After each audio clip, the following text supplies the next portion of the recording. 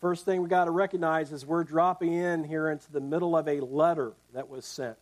Okay, a letter that was sent to this church at Ephesus. And it's important to know that what came before this. Now, I'm not going to preach all the way through the first 5 chapters of Ephesians, but it's interesting, though, to note that these verses we just read hit on some truths he's already said in the letter. It's almost like he's wrapping up the truth of God that he's already laid out and saying, you know, there's a battle around this truth. You know that you're going to be challenged to actually believe and live out the truths I've told you. And so he's saying, this will be your battleground. Okay? And so some of the things, and I'll just refer you to them, earlier in the book of Ephesians. Of course, today's verse, you know, we're going to focus in on Ephesians 6:10, right, which just says, you know, finally be strong in the Lord and in the strength of his might. And so this idea of actually God imparting to us spiritual strength, divine power. He's mentioned it earlier in the book of Ephesians in chapter 1, verse 17 to 20. Listen to this, Ephesians 1, 17 to 20. This is really a prayer that Paul was praying at the beginning of the letter. And he says, that the God of our Lord Jesus Christ, the Father of glory, may give you the spirit of wisdom and of revelation in the knowledge of him, having the eyes of your heart enlightened, that you may know what is the hope to which he has called you, what are the riches of his glorious inheritance in the saints. Now listen, verse 19. And what is, so he's praying that they would know what is the immeasurable greatness of his power toward us who believe, according to the working of his great might that he worked in Christ Jesus when he raised him from the dead and seated him at his right hand in the heavenly places. And you see that divine power that he talks about in those last couple verses?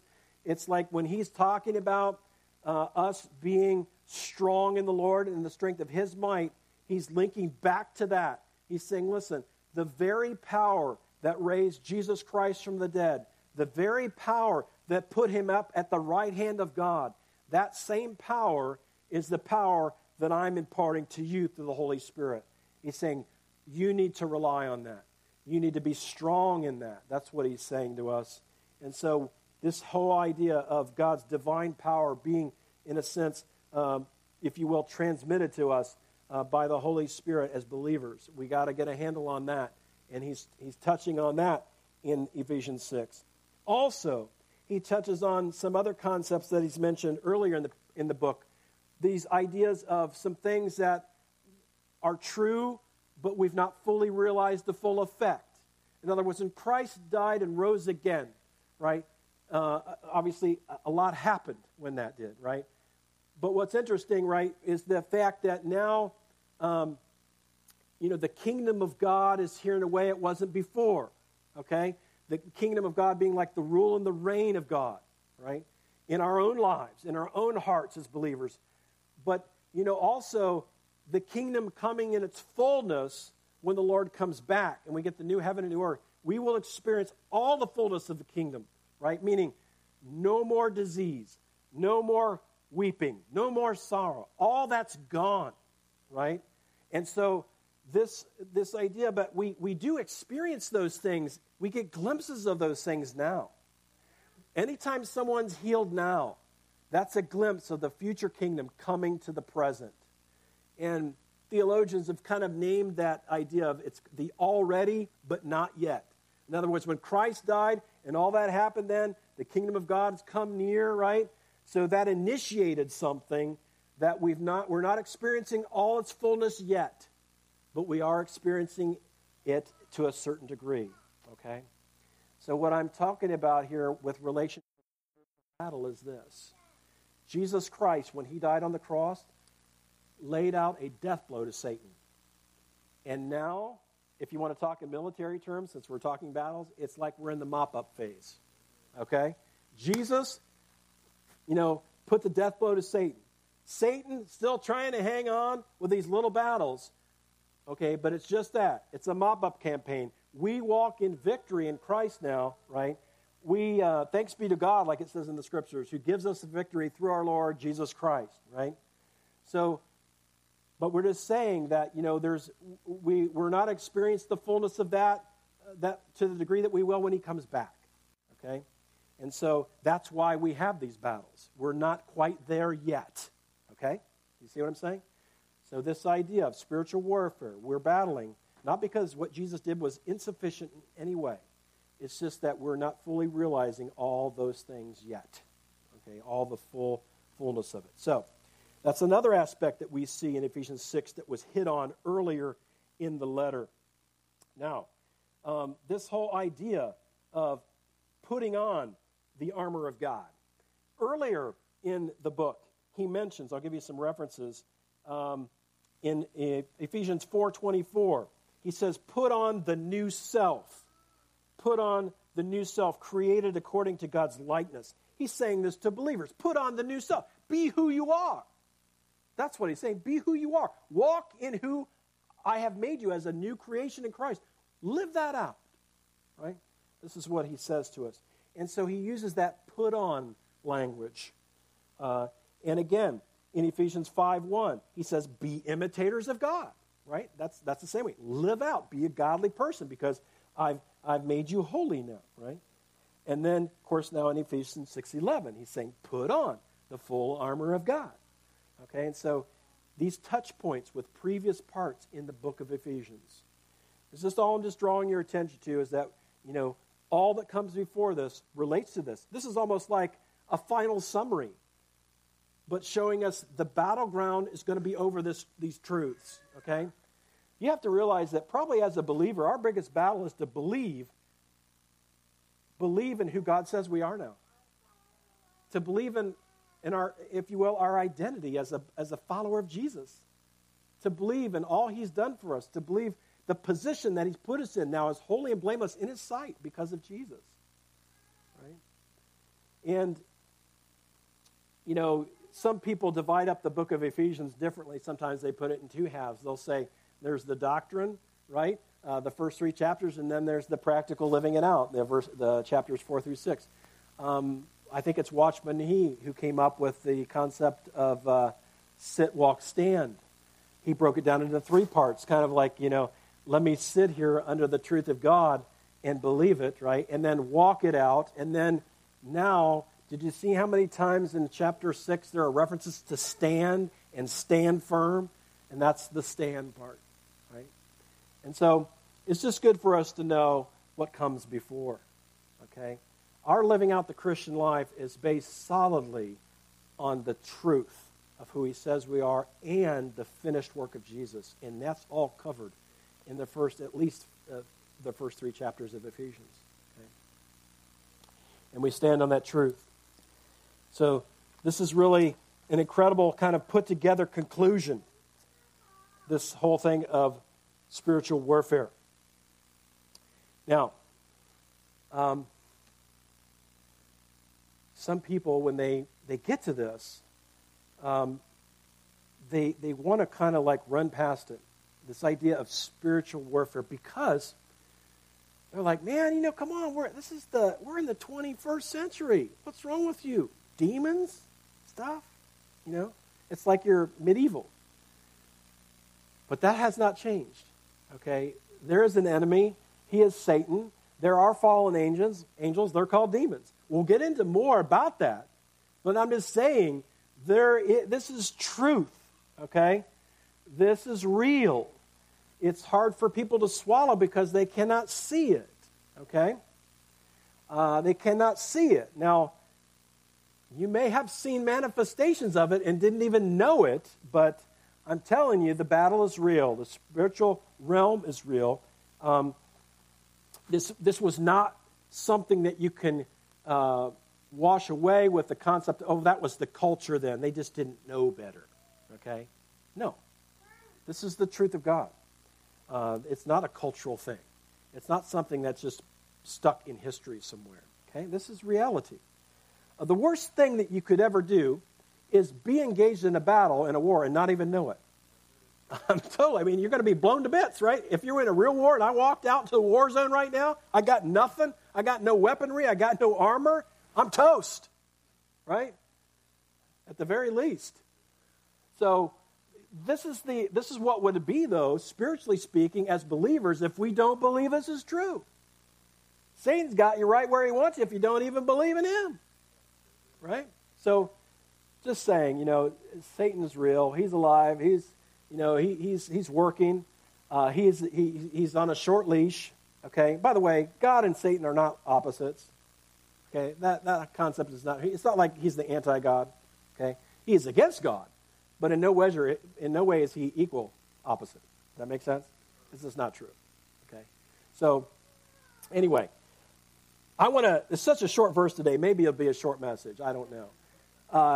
But this idea of be strong in the Lord, be strong in the Lord, that word, that idea is not new. All through the scriptures, we hear God telling his people, be strong. Joshua chapter 1, right? Joshua and the Israelites are getting ready to go and to walk into all that God had promised them. What did he say? Be strong.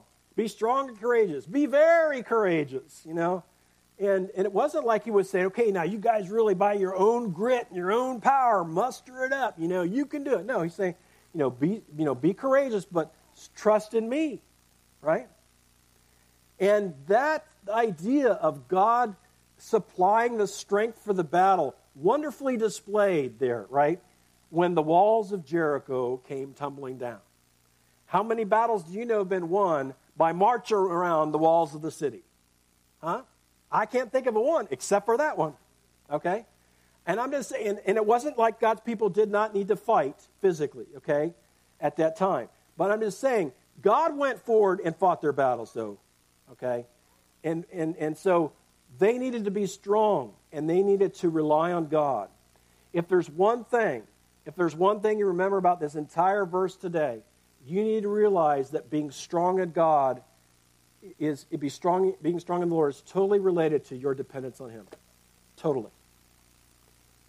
Your dependence on God. All right? So, now, also, David, you may remember in 1 Samuel chapter 30, verse 6, it says there that David strengthened himself in the Lord his God. He strengthened himself in the Lord his God. I always wonder, what does that mean? What did he do? I'd love to know what he did to strengthen himself in God. But I would have to think, at least one aspect of it, he spent time with God, and he leaned on God, and he cried out to God because he realized he's the only source of strength that was going to supply what he needed for what he was facing. That dependency, right? And so this command, this is a command. Be strong. Be strong. You know what's interesting, though?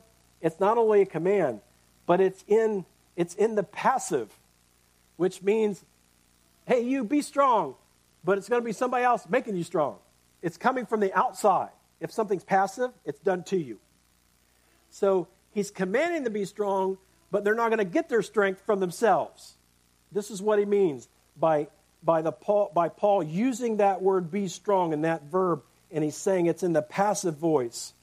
This is exactly what it means. I'm not pretending to be a Greek scholar. I'm just telling you what the others say, and it makes sense. If it's passive, it's done to you. If it's active, you're doing it. Got it? And it's a wonderful language that God gave us the Bible in, that Greek. It's very specific, right?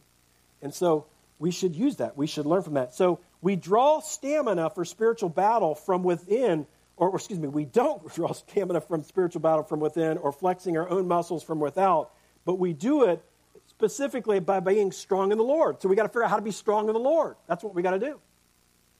Got to figure out how to be strong in the Lord. And this presumes a relationship with God through Jesus. You can't be strong in the Lord if you don't have a relationship with the Lord. Okay? You have to put your faith, transfer your trust in your own ability to please God, in your own ability to kind of make up for the past, whatever it might be that you think is going to clean your slate enough for God, because you can't get it good enough. Okay? So many people don't come to Christ because they say, well, I got to wait till I get my life in a little bit better spot. No, it's not going to happen. It's not going to happen. Okay?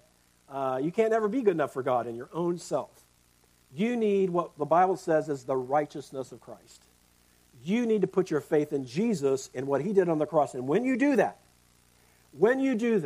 and you transfer your trust in from whatever you were hoping to get you to heaven, from whatever you were hoping was going to make you right with God, you transfer your trust from whatever that was to Jesus alone. That's exactly what it is. It's a total trust and transference of your trust.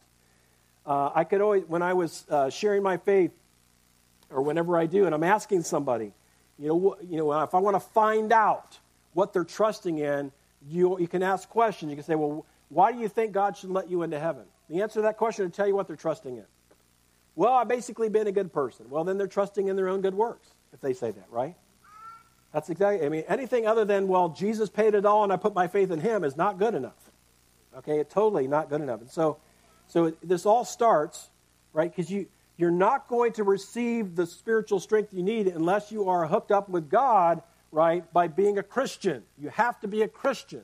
And a Christian is someone who's put their faith in Christ, in him alone, in the finished work of Jesus alone, for the forgiveness of their sins. And once you have done that, then you are in a position to receive the spiritual strength that you and I both need. Now, there are a number of verses that talk about this strength that we need. Some of them I'm sure that you've heard of before, and you guys are going to get the verses this time. I actually forgot my sheet on the first service, so you're doubly blessed. You're going to get more verses, okay? So Colossians 1, 9 through 11 says this.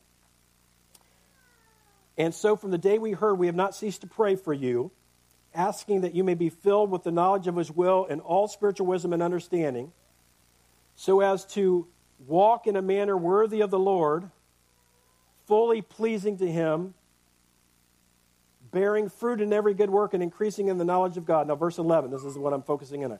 Being strengthened with all power, according to his glorious might, for all endurance and patience with joy. So he's saying, listen, I'm praying, you believers, that you would be strengthened, right? Strengthened with all power, according to his glorious might. That's the strength we need. We need to pray that. We need to pray that God would strengthen us. Philippians 4:13, one of those coffee cup verses, right, that everybody has. It's a great verse, right? I can do all things through him who strengthens me. Wonderful. But it's not about how we can strengthen ourselves. He's saying I can do everything because of him and the strength he supplies. My Lord supplies to me, right? And so these are things that we need to lean on. If you want to be strong in God, you've got to lean on these truths, okay? Another verse, 1 Timothy 1:12, says, this is Paul saying, I thank God who has given me strength, Christ Jesus our Lord, because he judged me faithful, appointing me to his service. But Paul saying, I thank God who gives me the strength to do the ministry. 2 Timothy 4:17 says, but the Lord stood by me and strengthened me. You see, in all situations, right, we just have to really see we don't have what it takes, but the Lord does. And he will supply us with whatever we need to fight the battle. Maybe it's a battle of perseverance for you. Maybe it's a battle of endurance. Maybe it's a battle against some sin in your life that has become entrenched and kind of got a foothold there in your life. Maybe, I don't know, maybe it's a battle to forgive. I don't know what the battle is you're facing. But anytime the Lord, anytime we're reading the scriptures and we read something that we know God wants us to be engaged in or wants us to not do whatever, we have a decision. We have a decision. Will I follow along in the ways of the Lord in that? And that takes trust. And that takes power.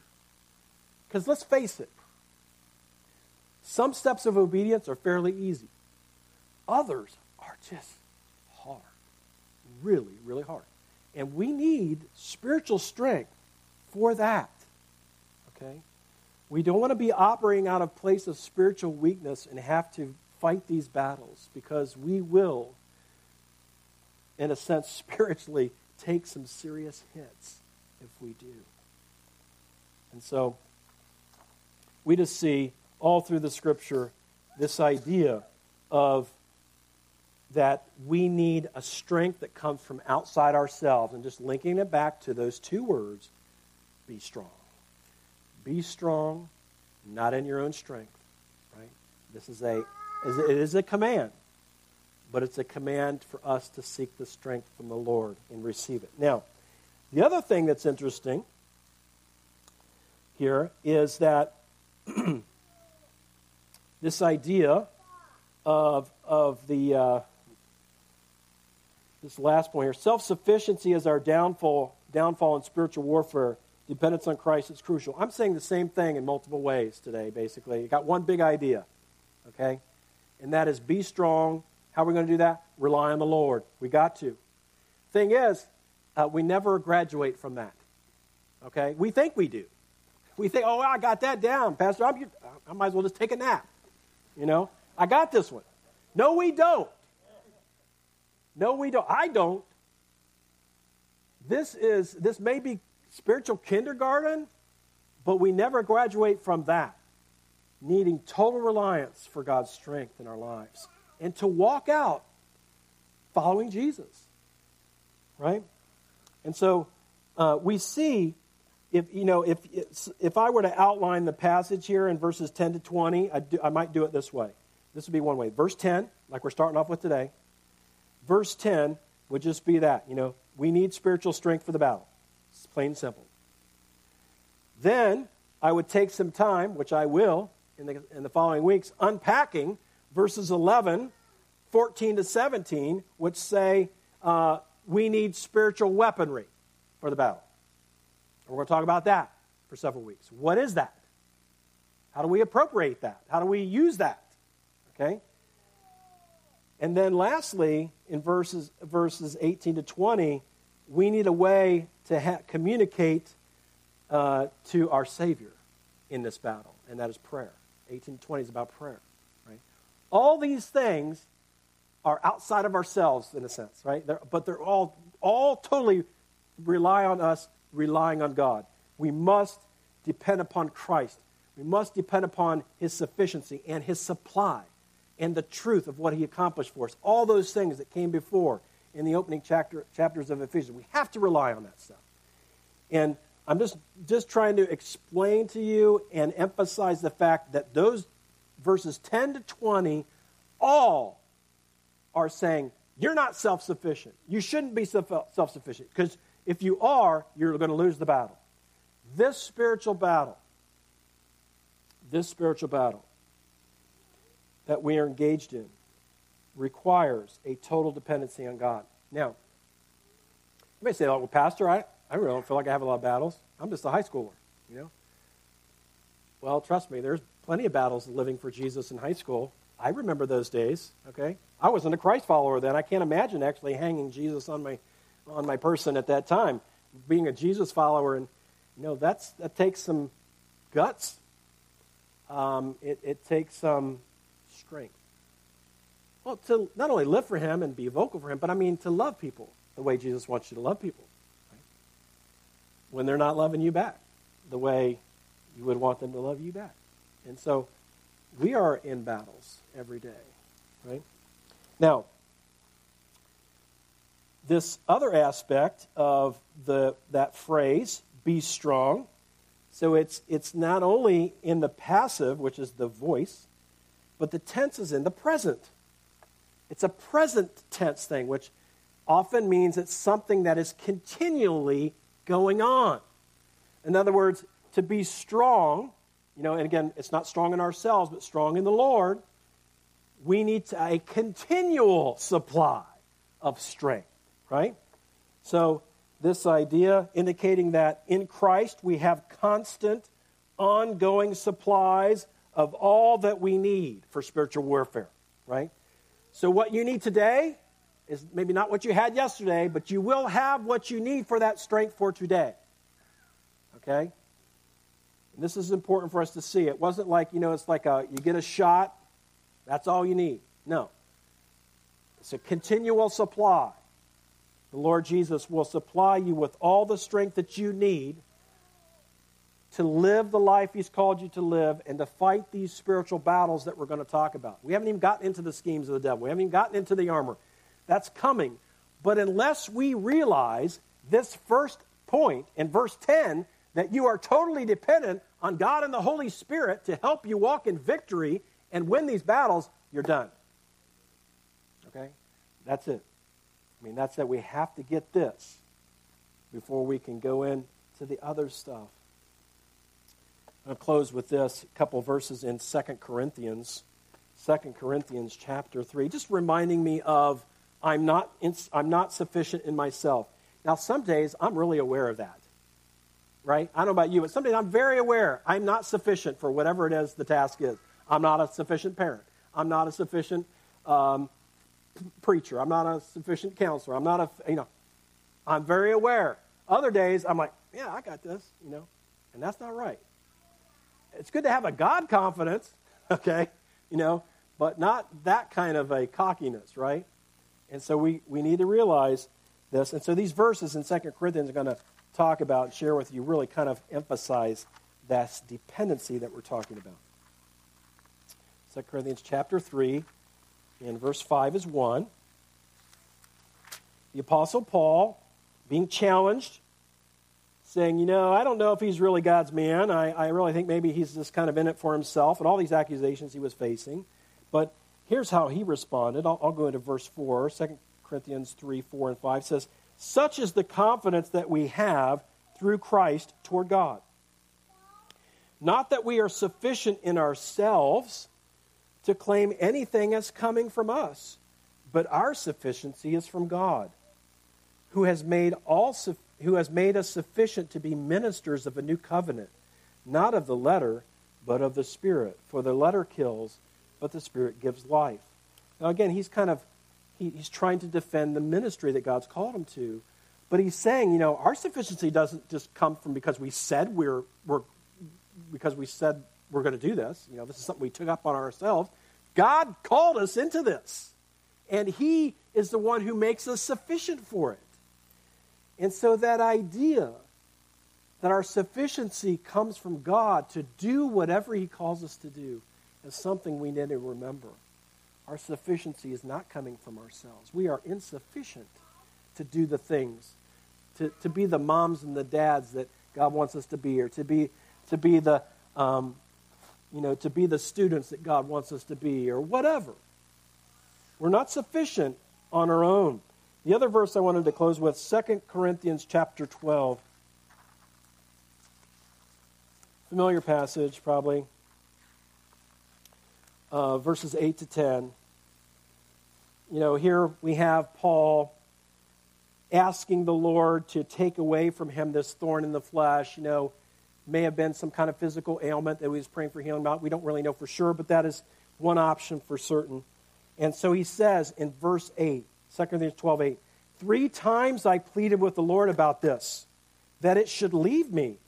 But he said to me, my grace is sufficient for you, because you're just all that. Oh, that's not what the Bible says, does it? That's not what the Bible says. No, it says, my grace is sufficient for you, for my power is made perfect in weakness. You see, when you're weak, that's just right where we need to be, right? In the sense of our dependency. I mean, it's not that I want you to feel bad, or that God wants you to feel bad, but he wants us to see that when we are weak, that's when he really comes through with his strength, right? And so he's saying, okay, Paul, I'm not going to remove that thorn in the flesh, whatever it was, but I will in that weakness, in your dependency, I will give you the strength and the grace to endure. I'll give you the grace to live in that, with that even. And he did. And when he made that shift in his thinking, that when the Lord gave him this word and said, my grace is sufficient for you, I'm not taking this thing away. When he accepted that, that's when he was able to say, okay, if this is the way it works, I love my weaknesses. I love the fact that I'm weak. Because then you are strong. Then you are strong. And that's where we need to be.